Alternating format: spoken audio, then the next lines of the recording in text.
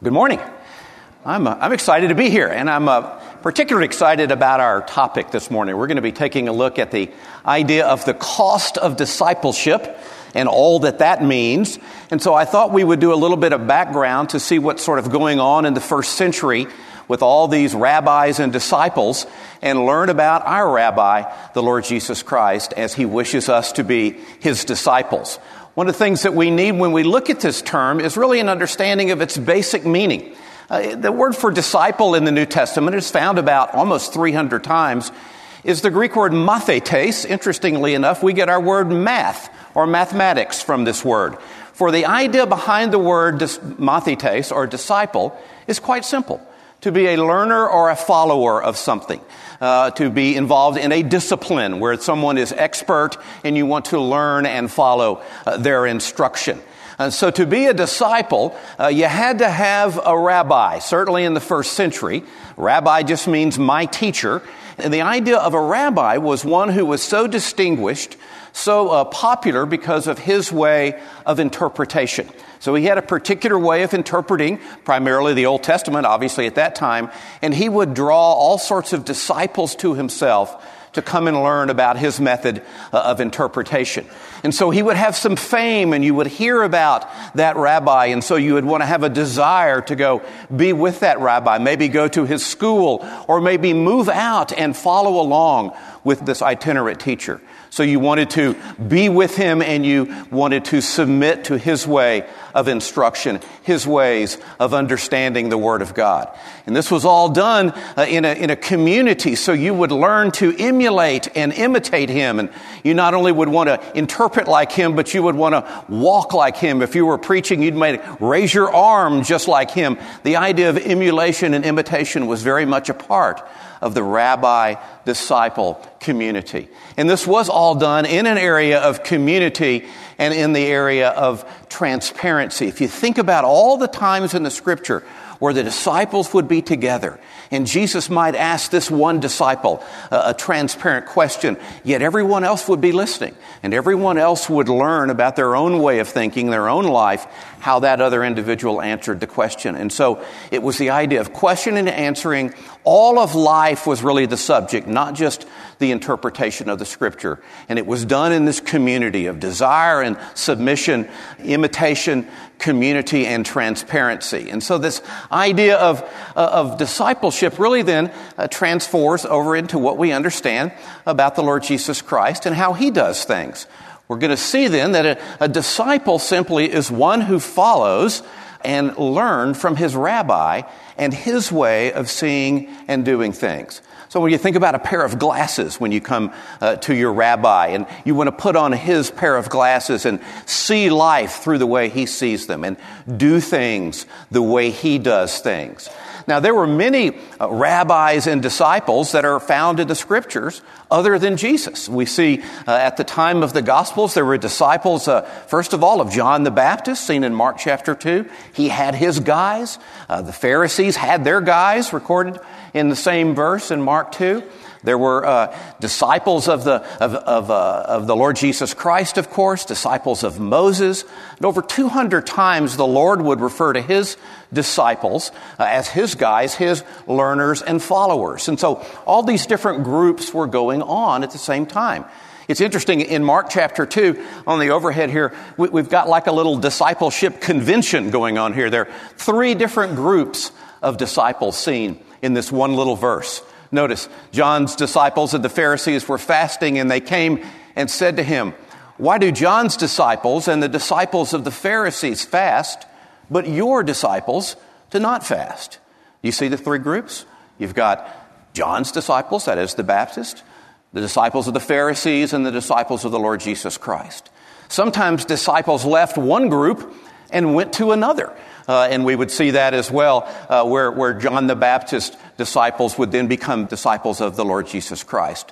Probably the most famous verse in the New Testament from the lips of the Lord Jesus was the Great Commission, Matthew 28, wherein he tells us to make disciples. That is to become our purpose. That is to be what we're all about. And this idea of making disciples that he's going to see there is found in Matthew 28, 19 and 20, and I want you to notice the verbs, because the verb is going to be really the key, the template to understanding what he means about making disciples. He's going to say, "Go therefore and make disciples of all the nations, baptizing them in the name of the Father, Son, and Holy Spirit, teaching them to observe all that I commanded you." And notice Jesus says, "I'm going to be with you in that process. Lo, I am with you always, even to the end of the age." Now let's make the verbs come in color here. There's one key command in that whole section. Only one thing that Jesus wants as the eye of the tiger in our way of thinking is this idea of making a disciple. And he's going to give us 3 participles on how to do that. Literally, the go is a going. It's a participle word. While we are going, while we're in the course of our life, have the mindset to be making disciples. And what we're going to learn, that disciple making is more than leading people to Christ. It includes that, but Jesus has a greater end in mind. Notice how the verbs help us understand that process. While we are going, be about the business of making disciples. How else do I do that? By baptizing them in the name of the Father, Son, and Holy Spirit, that they might be identified publicly with the things of the Lord Jesus. And then really the tipping point is that next one for me. Notice what he says. Part of making disciples is teaching them to observe all that I commanded you. Teaching them to observe all that I commanded you. Clearly, disciple making is a process that is more than simply leading someone to Christ. That's going to come in handy as we continue our time this morning. Looking again at the Great Commission, notice, how do we make disciples? By going. We're going to by baptizing, and then by teaching all that I have taught you to observe.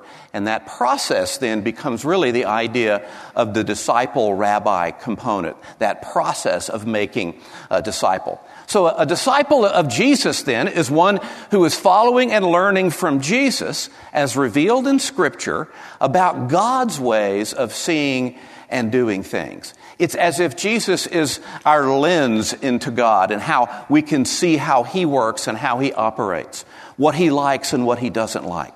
As we learn of the Lord Jesus, we can understand what God is like. And as we follow the Lord and become His disciple, we can thus become godly as we understand what He wishes us to do.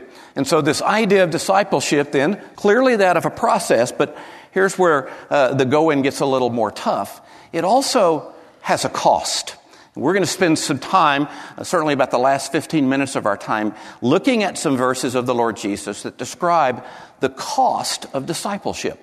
And one of the things that happens when we take a look at this idea of leading someone to Christ and the grace of God, the freeness of the gift, faith alone in Christ alone, and then somebody stands before you and says, discipleship has a cost, I think you might imagine that there's been some confusion over that over the years. There's been some theological misunderstanding between a couple of big concepts biblically, and then we're just going to make them in normal everyday terms the way we talk. But the two things that are being confused when the misunderstanding happens is a failure to distinguish between this idea called justification and this process called sanctification.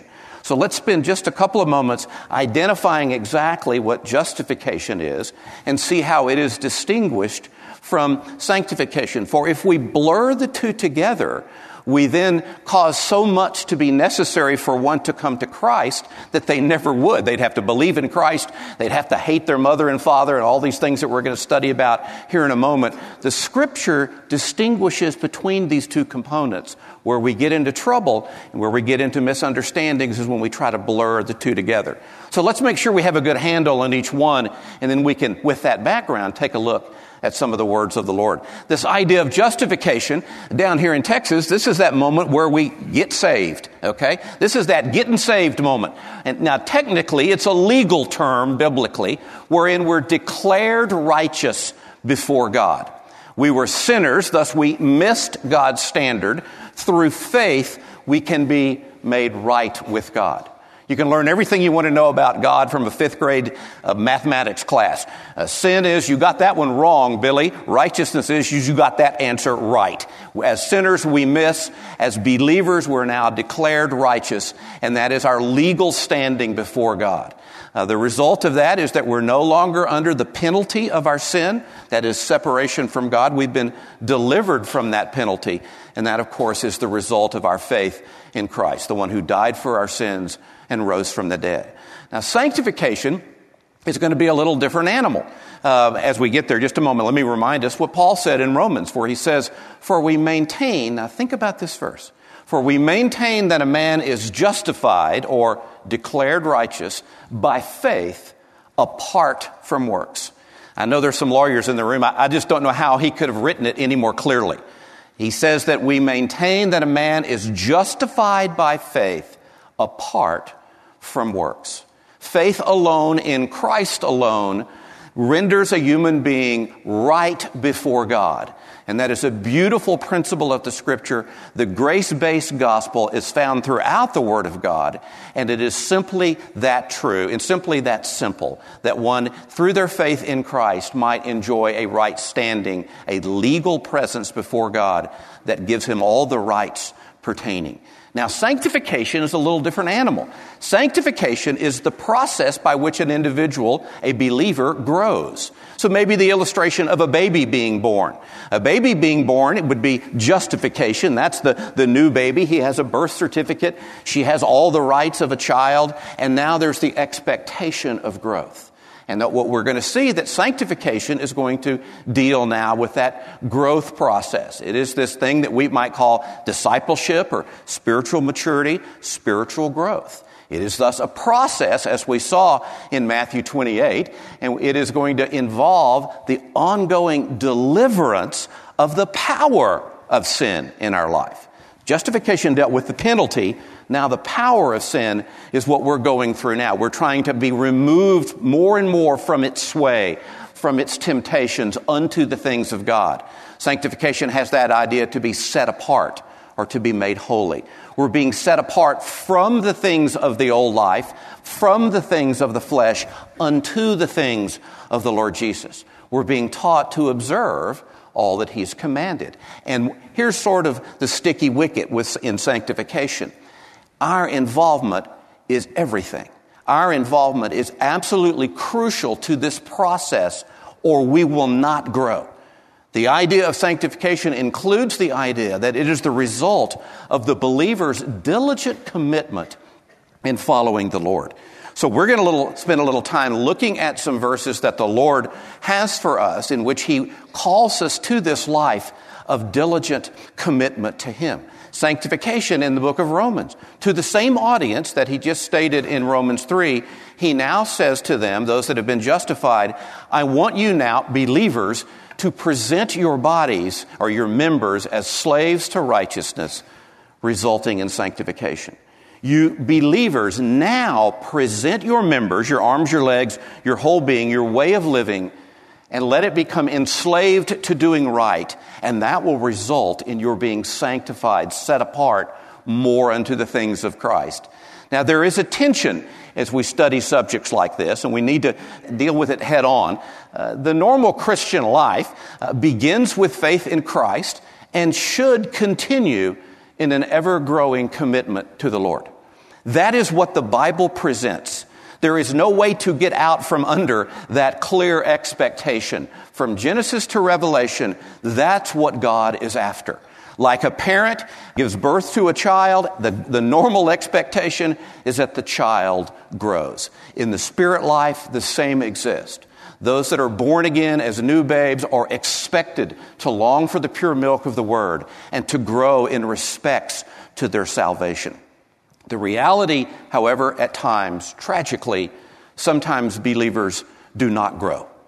Just like the tragedy that we might feel in our hearts if we heard of a good friend of ours, a child who was born good 8 pounds, 20 ounces, and then 3, 4, 5 months later is still 8 pounds, 20 inches. Something's wrong. That's not okay. That's not normal. Growth is expected.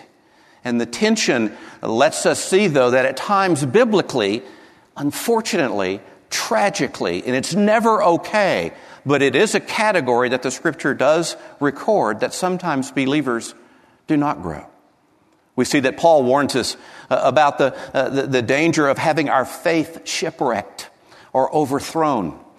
James and Jude will warn the believers that there's false teachers that are come in literally through the side door. They're going to sneak in, and they will upset the faith of the believers. John 6:66, those that were believers walking with Jesus Christ withdrew. Some withdrew and did not follow after him anymore. It's never a good moment when that happens in the Scripture, but I love the Bible for it tells us the truth of here's a category that we can now deal with, believers who are stunted in their growth. And it's a battle that we have to fight all the time because at times it will affect the very nature of the gospel. Jesus predicted this tension in the parable of the four soils. You know that in Luke chapter 8, he's going to tell you about 4 different responses to the gospel. He's going to use the image that the seed is going to either come into the ground and produce or it's not. And the first seed is that seed that was thrown on the hard ground, the road by the side, and the birds come and take it so that seed never goes into the ground, never germinates. He equates that to the seed never coming into an individual and that person doesn't believe so that they can be saved.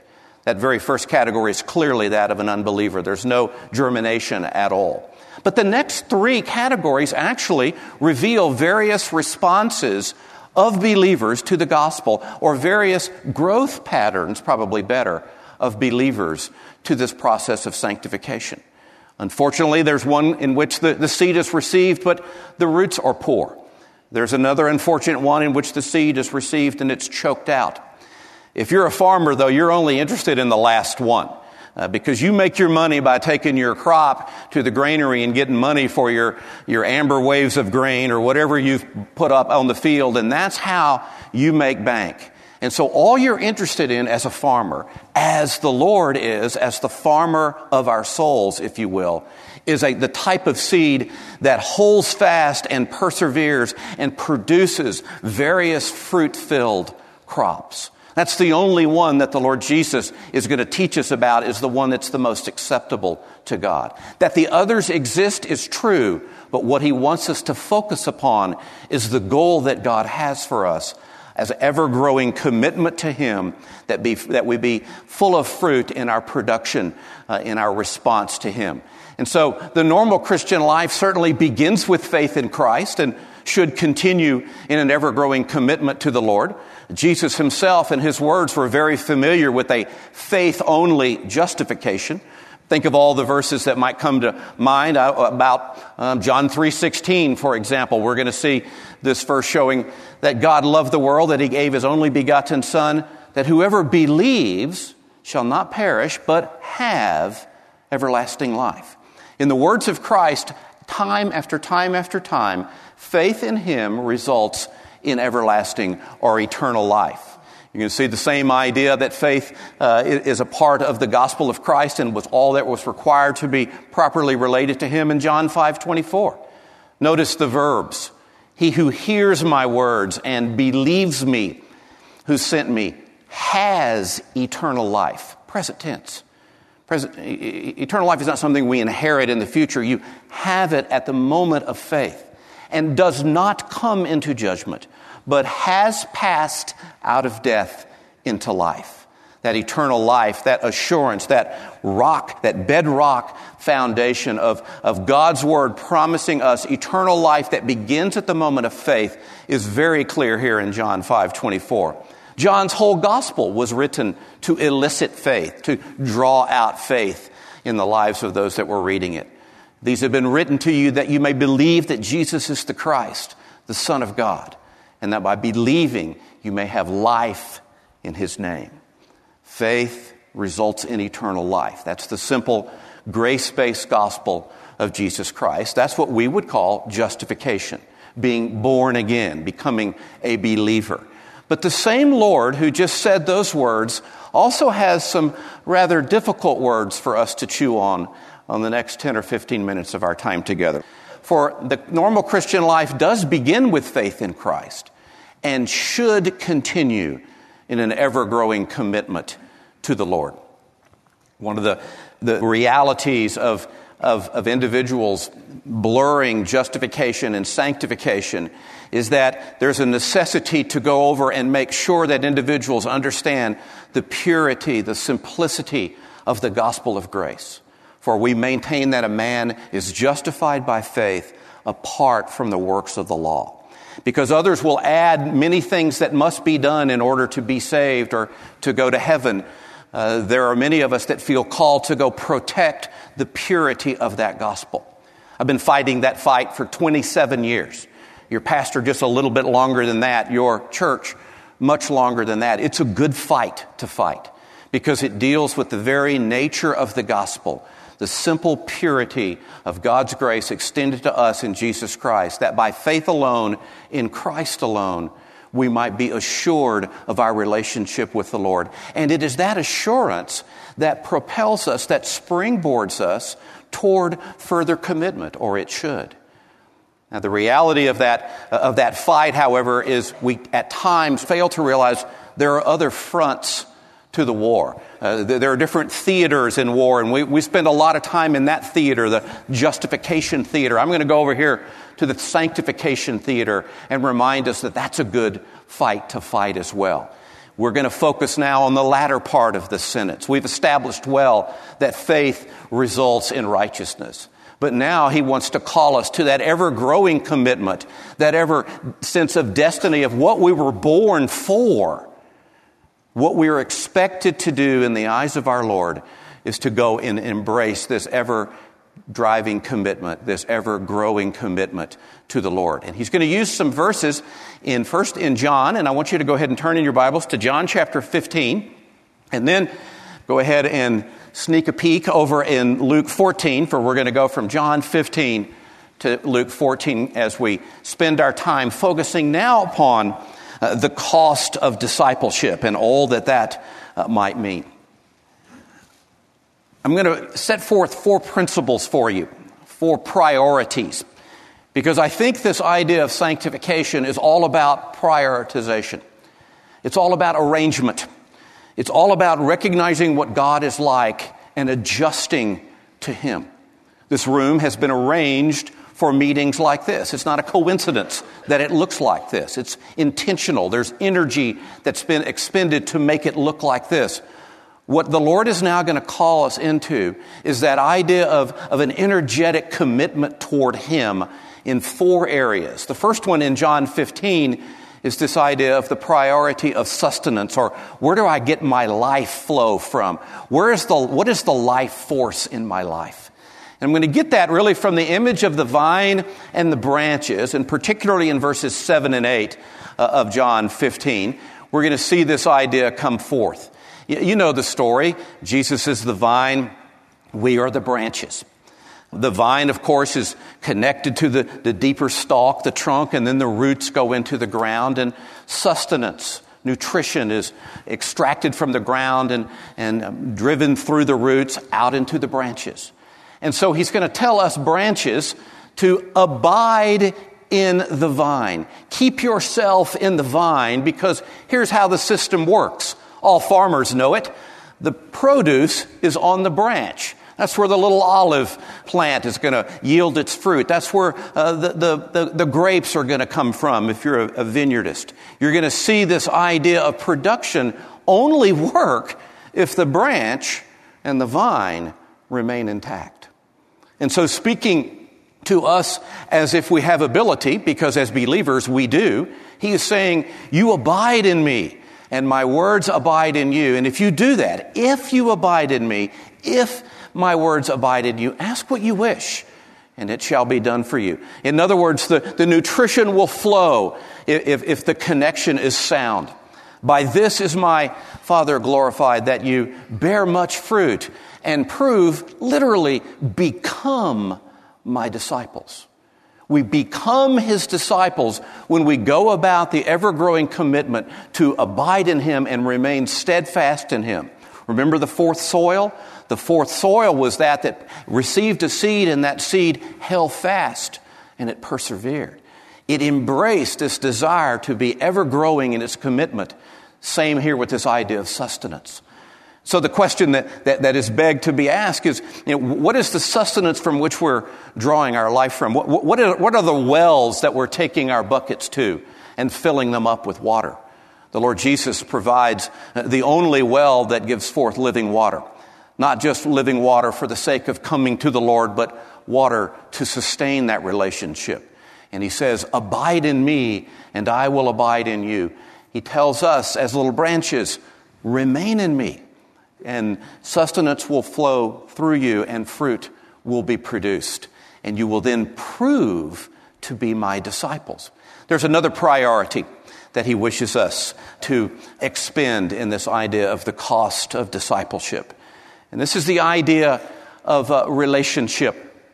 I call it the priority of relationship just by the little tag from Luke chapter 14, if you want to go ahead and go there now. In Luke 14:26, it's almost like a heavyweight bout.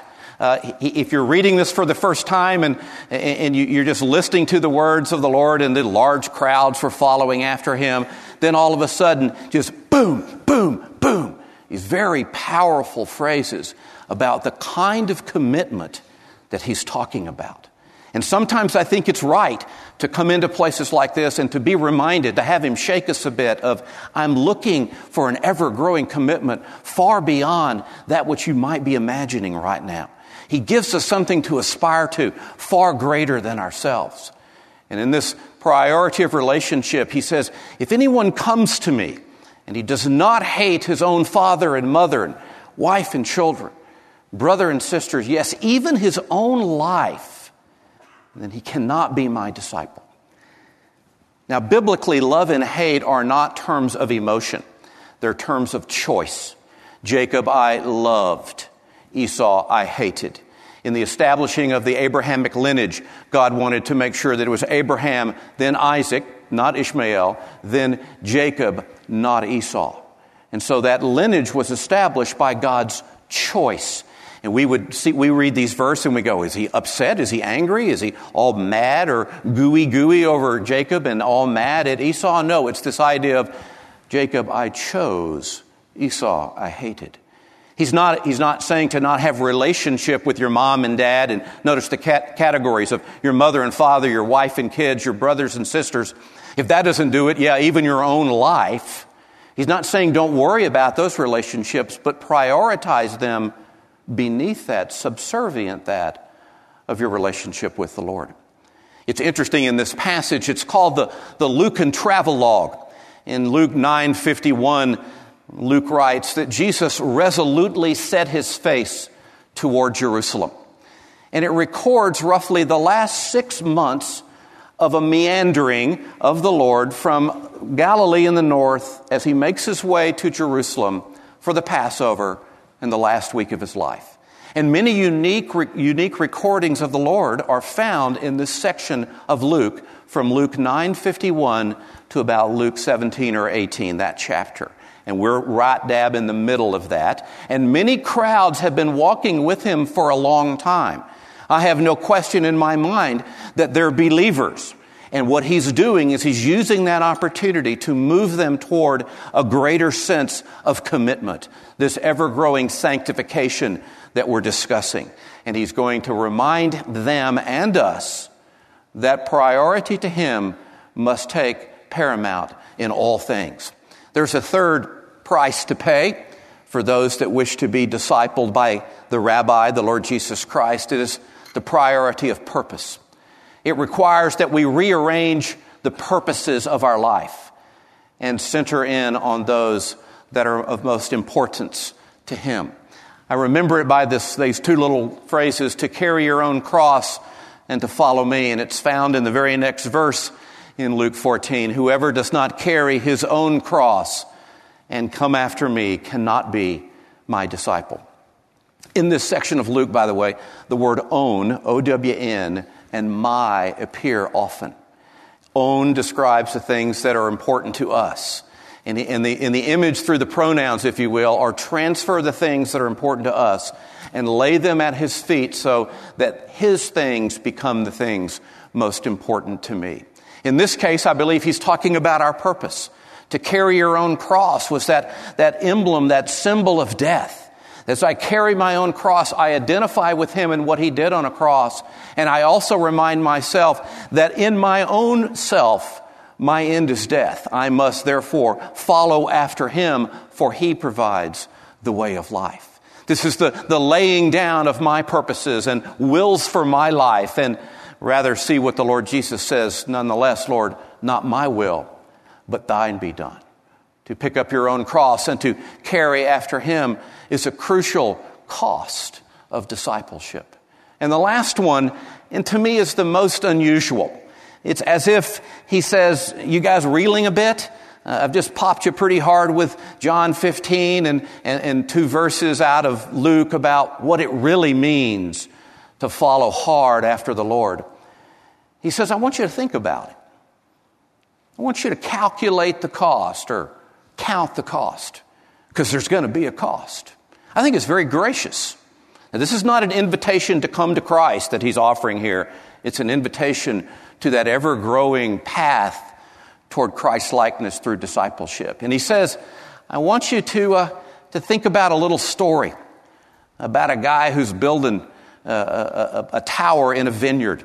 He says, for which one of you, when he wants to build a tower so that you can look out over your vineyard to make sure that there's no foxes, there's no thieves, which one of you, when he wants to build a tower, does not first sit down and count the cost to see if he has enough to complete it? I think if that's your response, you've understood the severity of his words, the magnitude of what he's talking about when he describes the priority of sustenance and the priority of relationship, the priority of purpose. It's a big deal. There's a lot to it. It takes an all-in move, if you will. You've got to be completely committed, yet make no mistake about it. That's what he's calling us to. He's not just calling us to a life that does not go to hell or go to heaven. He's calling us to a much greater commitment to that. Like parents who saw the birth of their child, none of them would ever say, "Phew, that's over. Nothing else to do now." That's just the beginning. Birth is just the commencing of the life. Spiritual birth is just the commencing of the life, and this is what the life looks like that he has in mind for us. So he says, count the cost. Count up your resources. Can you do this? Will you do this? I think, by the way, if we think about it hard, we'll say, no, I don't have the resources to pull this off. But he does. His resources are sufficient. If we choose to abide in him, his nutrition will flow through us. If we choose to make him first, he will arrange for all those other priorities in life. If we choose to follow hard after his purposes, our other purposes now will have meaning in light of that just as well. If we sit down and count the cost to see the importance of this ever-growing, diligent commitment to the Lord, he will supply that which we lack. And so this idea of these four priorities maybe can become the fodder of your contemplation this weekend as you think about these things. Where you're getting your life juices from. What are the priorities of relationship and your ideas of purpose and resource? It's interesting that we're reminded by this phrase again that the normal Christian life begins with faith in Christ and should continue in an ever-growing commitment to the Lord. That's sort of the basis for how I want us to think about those thoughts of justification and sanctification and how they can so beautifully blend together, yet distinct as theological entities seen in the life of a vibrant, growing believer. They're as natural or supernatural as a young child growing up into adulthood, as a young believer ever growing in his or her commitment to the Lord. I'm going to give you some things to think about this week, and also one final scripture from Matthew 11. As we see, this type of stuff sort of makes me think about some ideas that might look like this. I was impressed that to the Lord, discipleship is serious business. He's not kidding around. This is serious stuff to him. And we see that in order to accomplish that, of course, he must be first in all. That there is a cost to becoming a disciple of Christ, and we've seen 4 of those payment windows this morning. So the natural question that should be asked then, what are some things that might be preventing me from fully following the Lord? What are some of the retardants? What are some of the stunters in my life? As I thought about it personally and thought about a lot that I know and the disciples that I've known over my life and helped along the way, I think one of the great problems that we face is at times we just sort of settle. We just sort of settle. There's been some good growth. There's been some good understanding of the things of God. God has blessed me. I understand some principles of life. And then for me, and I don't know about you, there's this temptation to just kind of throttle back, man. You're fine. Put it in idle. Put it on cruise control. You're good. And that idea might come from, I'm just happy to be going to heaven. Everything else is extra. Or, oppositely, glad I'm not going to hell. That'd be a bad destiny. I'll take anything other than that. I know that sounds fun and that's kind of cute, but that's actually blasphemous in the ears of our Lord.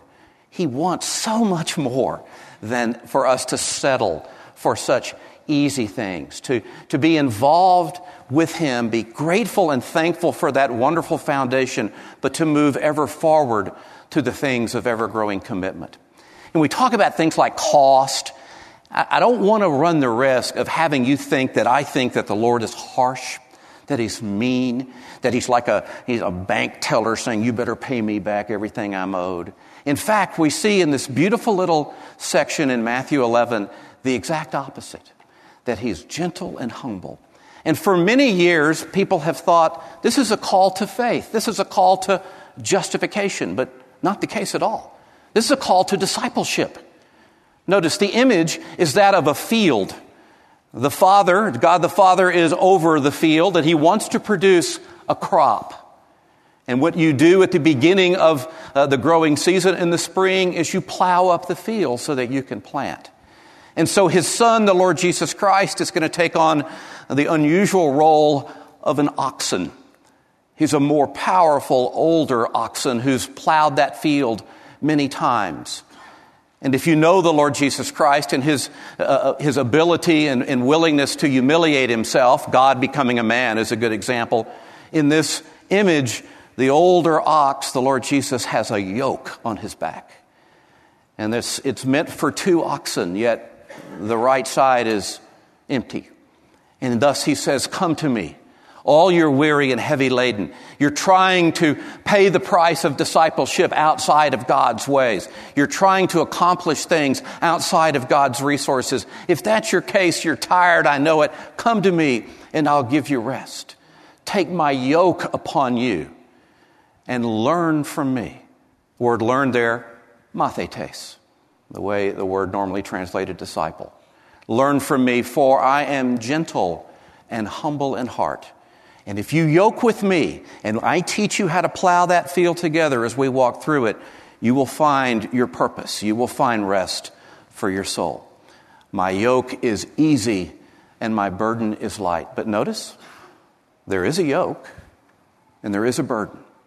And so instead of a bunch of wild oxen that we might be prone to be just sort of meandering around, He's saying, come on over, saddle up, yoke up with the Lord, and He'll teach us how to please God in this ever-growing commitment to the Lord. One of the things that we have chosen to do this morning is to respond to God's Word through the rite of the Lord's Supper and communion. So fellows, if you would come on down. As we think about the Lord's Supper, and as you prepare your hearts for that, I wish that you would begin to think through some of these things. Maybe ask yourself what it is that might be preventing me from growing in my commitment to the Lord. And use this opportunity as a time of refreshment, a time of recommitment if necessary.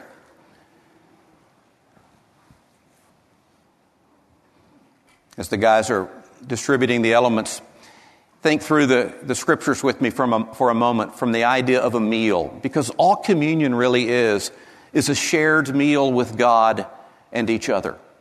You see that in the Exodus, the Passover meal, in the peace offering, the only offering described in the book of Leviticus that those that were at peace with the Lord, that were enjoying the fellowship that they had with God, would go down to the temple to celebrate that peace. And they would bring a sacrifice, and part of that sacrifice would be sacrificed to the Lord and fully burned up, and the other part would be cooked and shared with the priest and the family that was coming to celebrate. A shared communal meal with God and the people of God. And of course, the Lord's Supper revealing that as well. And so as we receive the elements, and I'll lead us in just a moment, why don't we spend some quiet time thinking about these things, clearing our hearts and minds for the reception of the Lord's Supper.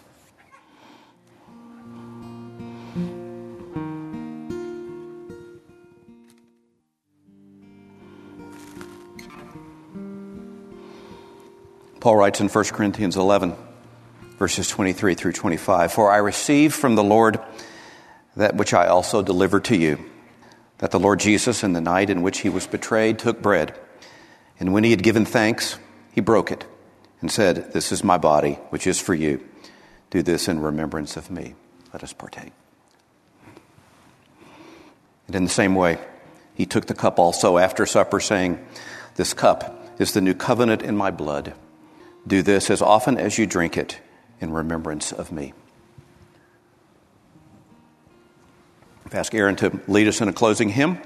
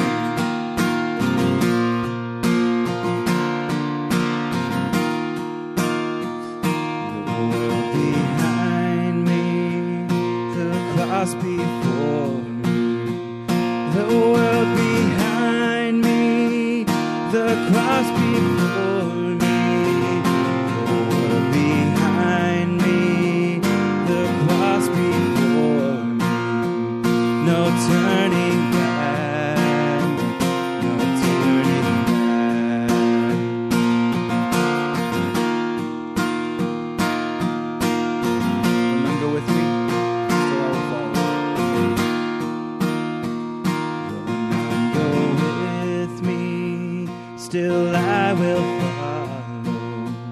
Though none go with me, still I will follow. Though none go with me, still I will follow. No turning back, no turning back, no turning back.